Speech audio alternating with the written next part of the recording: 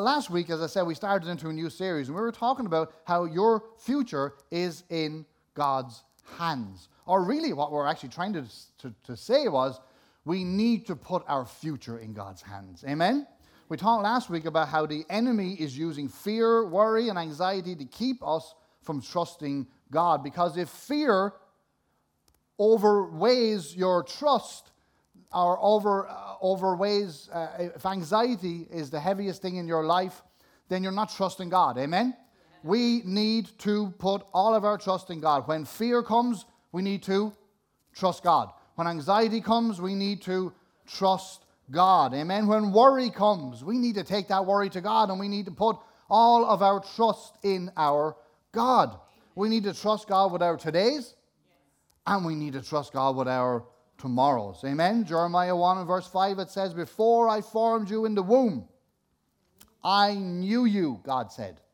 "Before you were born," God said, "I set you apart." Do you believe that scripture? Yeah. Well, that scripture is true, amen? That scripture is for you. Before you were born, before you were even a twinkle in your parents' eyes, God knew you, and He had made provision for you. Amen. When we spend sleepless nights worrying about what tomorrow might bring, the truth of the matter is, what we worry about, what we fear about, what we're anxious about, there is a 90% chance that that will not happen. Amen. We got to know that. We spend 100% of our time worrying about stuff that won't happen 90% of the time. That just doesn't make sense, does it? And if it does happen, if it happens to be in that 10% of stuff that does happen, there's a greater chance that when it does happen, it won't be that bad. Amen. It won't be that bad. And even if it is bad, we got to know that God is with us through it all. Amen. And He will bring us through it. Trust God with our todays. Trust God with your tomorrow. God knows your future. He is way ahead of you. Amen. The things that you worry about, whether it be your health or your wealth or your home or your kids or your relationships, God took care of all of those things long and ever before you were even born. Yeah, right. Amen. God makes provision. Any parents here in church this morning? Well, I know the parents in here at church this morning, when you were expecting your kids, you didn't just wait until your child was born before you went and bought nappies or baby grows or bibs and stuff like that. I mean, you had them all. When your baby came home from the hospital, you had everything ready. You had the baby grows already there. You had whatever color you thought. You had the bibs, you had the nappies, you had the baby food. You had everything already prepared. Because that's what we do, amen? You have 9 months, or praise God, if 8 months or whatever it is, to prepare for the birth of your child. And you don't just work it out on the hop then, when the baby is born, say, oh, I got to run to the supermarket, I got to run to Dunn's, I got to run to Tesco's, and I got to buy some nappies, or got to buy... No, you've already done it. Long and ever before your child needs a creche or a room in the house, you've already painted it. You've already made it ready for them. They may not need it for years, but it's already there. The cot is there. The pram is there. Whatever else they need, you've already taken care of it. So how would we ever think that our God would take care and prepare for His children any less? He wouldn't, amen? If we as parents will do all of those things in the natural, I mean to tell you, God will have done so much more, amen? Because our God holds our tomorrows, amen? He's made preparation for us. God doesn't look at your past to determine your future. Do you know that, don't you? God doesn't look into your past to determine your future. Amen. Religion will have you believe that because of some of the things that you've done in the past, that has disqualified you for some of the things that you would have wanted to do in the future. That's not the case, amen? That's just religion. Religion disqualifies people. Religion will disconnect people from a prosperous future, but not God, amen? That's not the way God does it. I don't know what you've done in the past. I don't know what went on in your past, but your past is in your past. Amen? And with God, God never looks at your past. When you come to God and when you make a decision to follow after God, whether you've done that yesterday or you do it today or whether you've done it 10 years ago, God doesn't go back and have a look and say, well, let me just check to see what they'd done a few years back there. Let me just check, see what they'd done when they were 19. He doesn't do that, amen? Your past is in the past with God. When you came to know Jesus, you became a new creation. When something is a new creation, it means it's new, amen? Old things have passed away. You are not who you used to be before you came to know Jesus, amen? Amen? Never forget that the enemy is the one who will accuse you. He's called the accuser of the brethren. God wants you to be everything he created you to be. The enemy wants you to remember the things you've done in the past.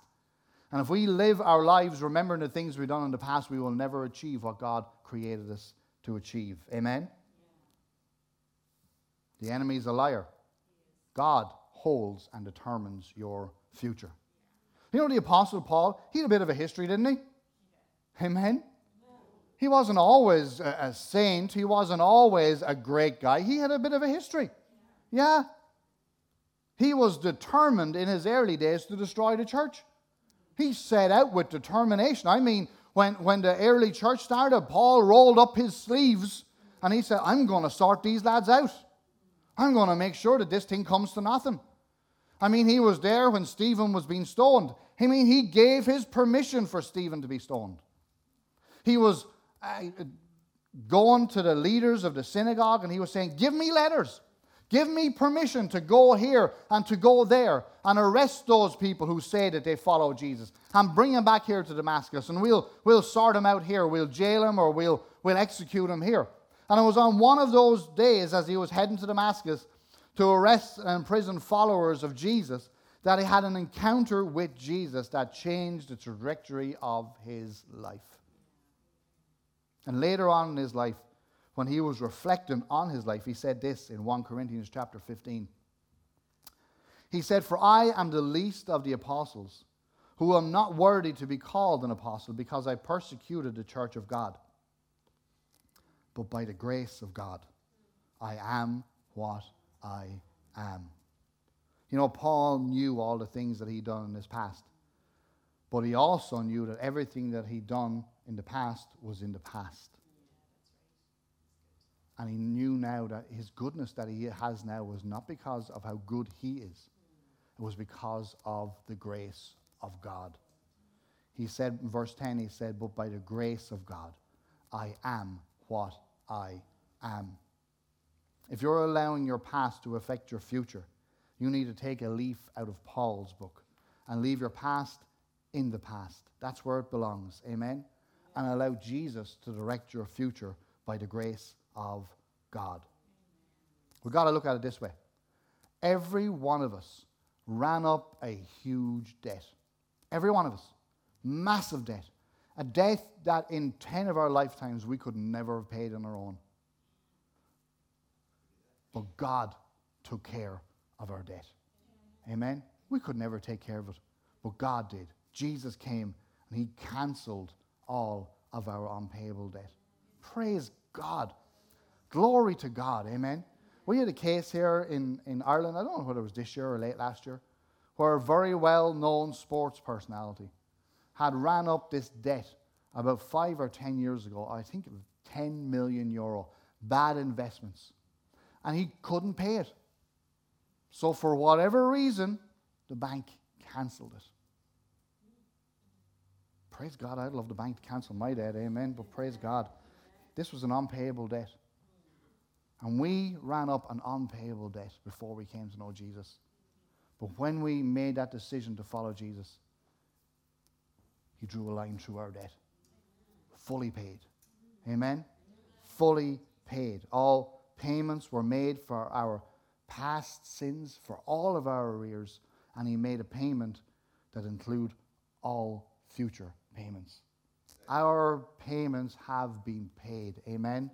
We are saved by the grace of God. That's good news, amen? That is great news. You know the woman caught in the act of adultery? She was about to receive the punishment for her sin, wasn't she? Remember when they brought her to Jesus? She was about to receive the punishment that was determined and prescribed by the law at that time for adultery. Stoning. She was about to be stoned. She had committed a crime, and she was about to pay the price for that sin. She had no defense. She had no excuse. She was caught right there in the very act of adultery, and she, according to the law, was rightly charged and was about to be rightly punished according to the law. But then they dragged Jesus into the proceedings. Amen? Glory to God. John chapter 8 and verse 4 says, And they said to Jesus, Teacher, this woman was caught in adultery, the very act. Now, Moses in the law commanded that such a one be stoned. But what do you say? Now, they didn't bring this woman to Jesus because they didn't know what they were going to do. They were ready. They brought her to Jesus with stones in their hand. They were ready to stone her. They weren't asking Jesus, can you clarify this for us, Jesus, before we stone her? Can you clarify that this is in the law? They knew what was in the law. They were about to stone her. They brought Jesus into this to try and trap Jesus. Amen?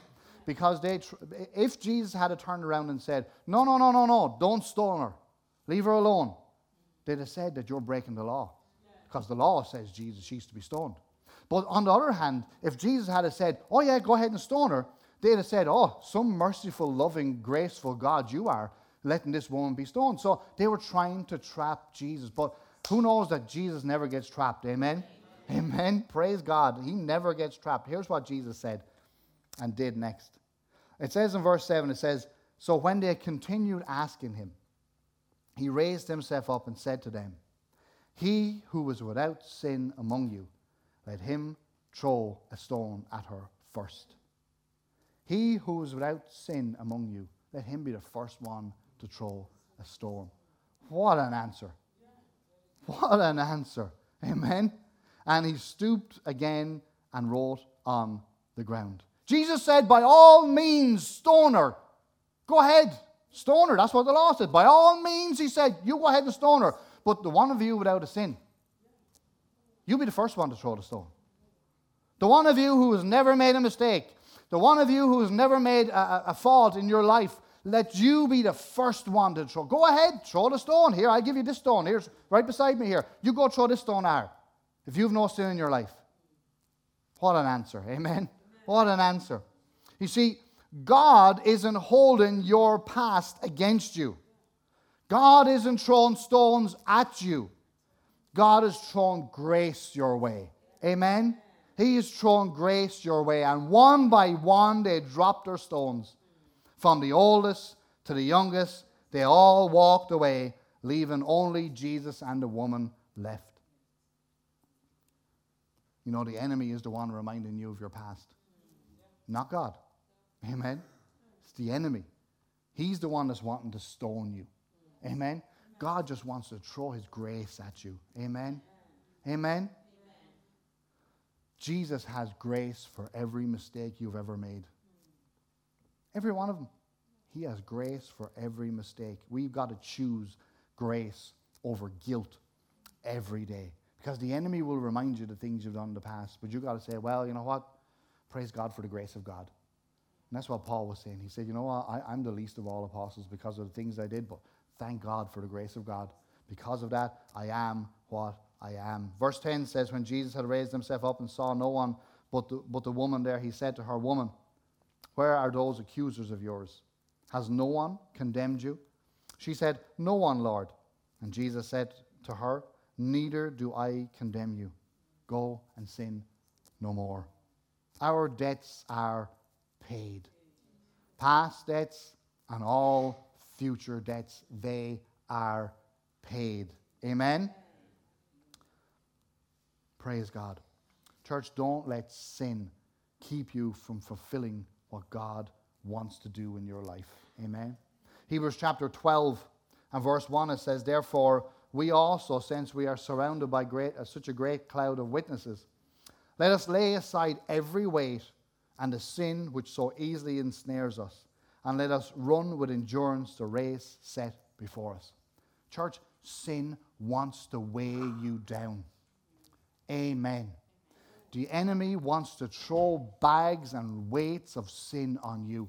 He wants you to be mindful of all the mistakes you've made in the past, of sin, of theft, of adultery, whatever sin. He wants to throw every sin on you.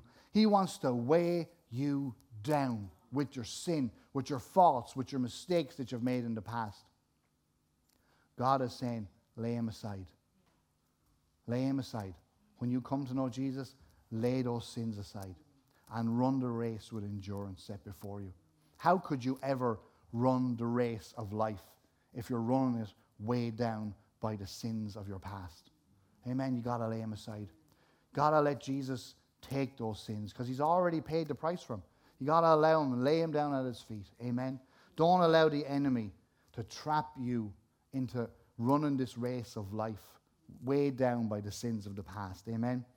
Verse 2 says that we are to look unto Jesus, the author and finisher of our faith. Amen.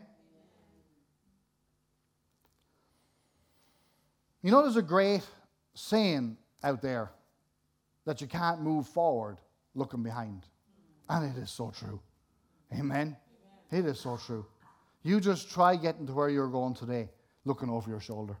You're not going to get there. You're going to bump into stuff. You're going to walk into poles. You're going to walk into walls. You're going to walk into people. Amen. You can't move forward looking behind all the time.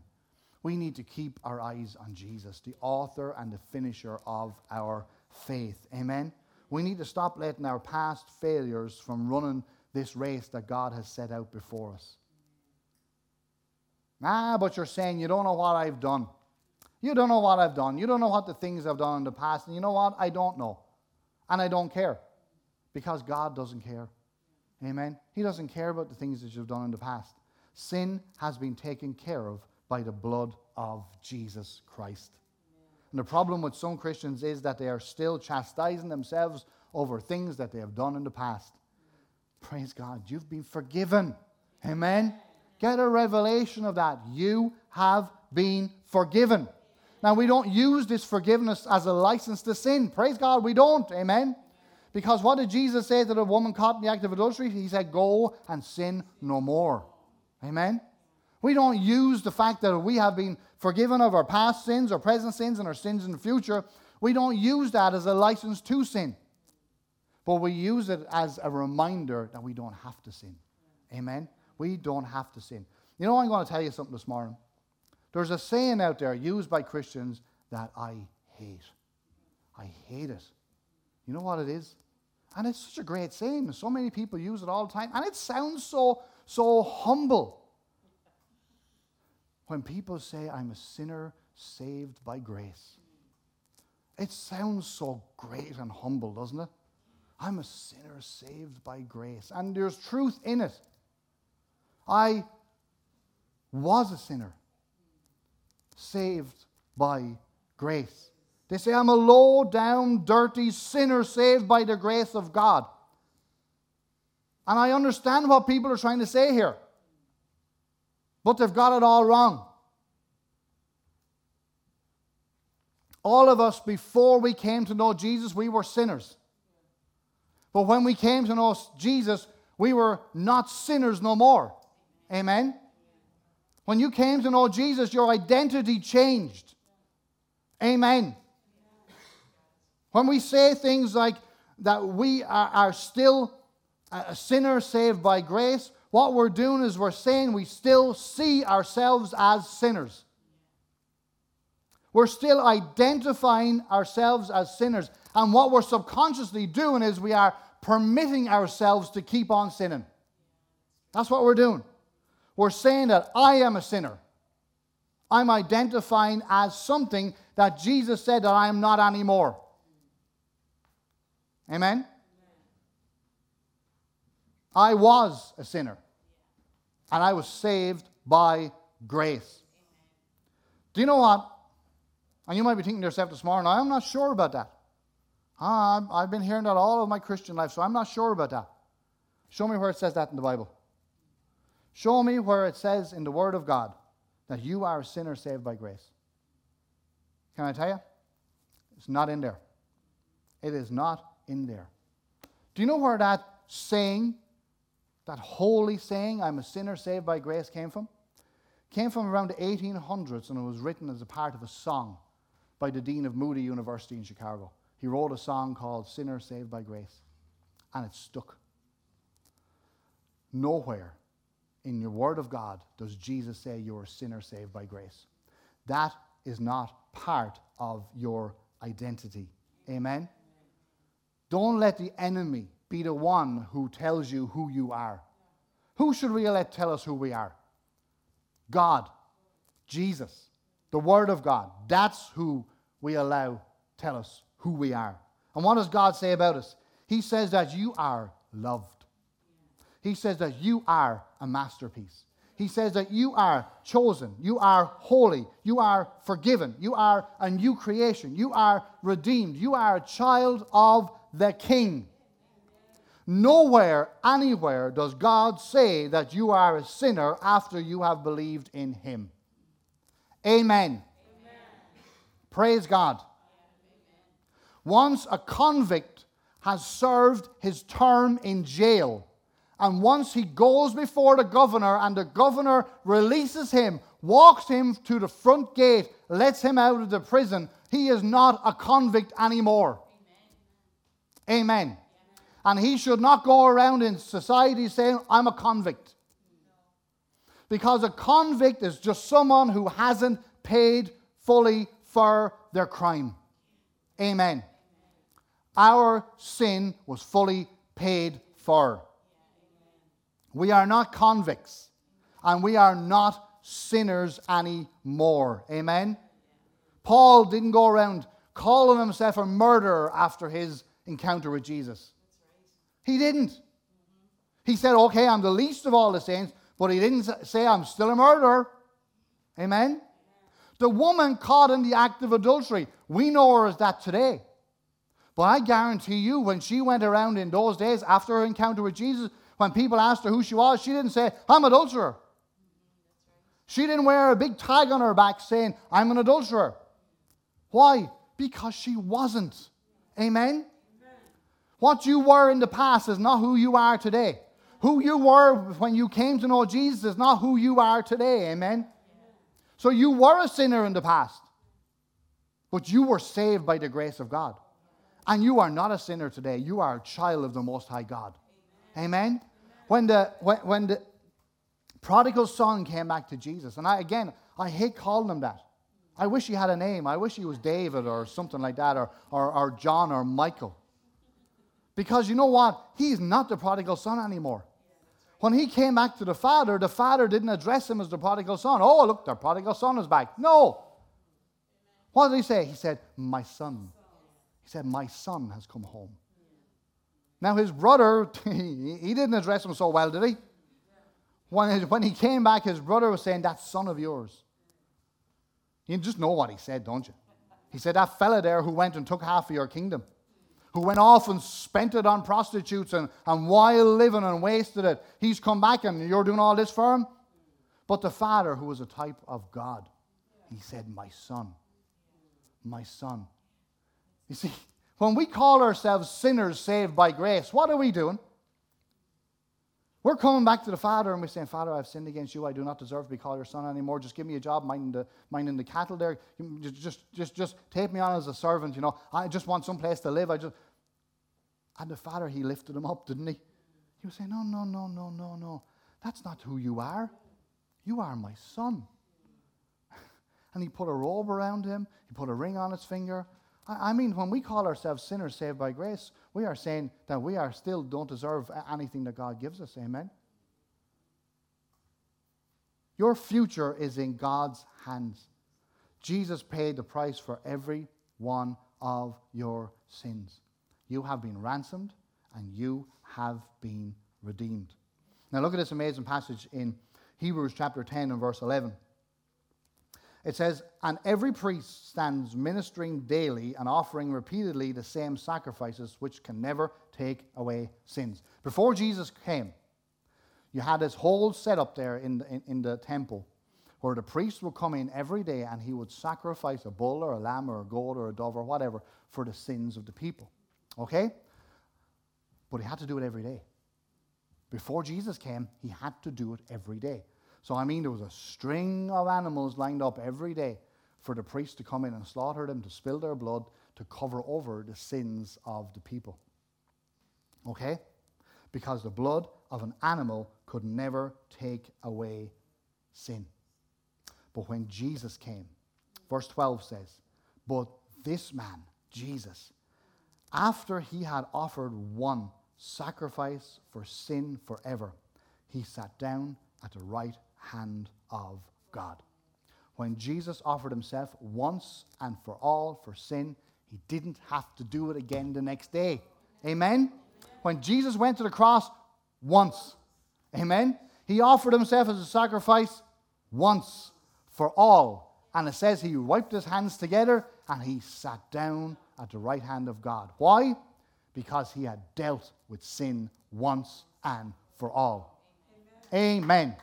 When we call ourselves sinners as believers in God, we are saying that the power of the blood of Jesus Christ was only good enough for yesterday's sins.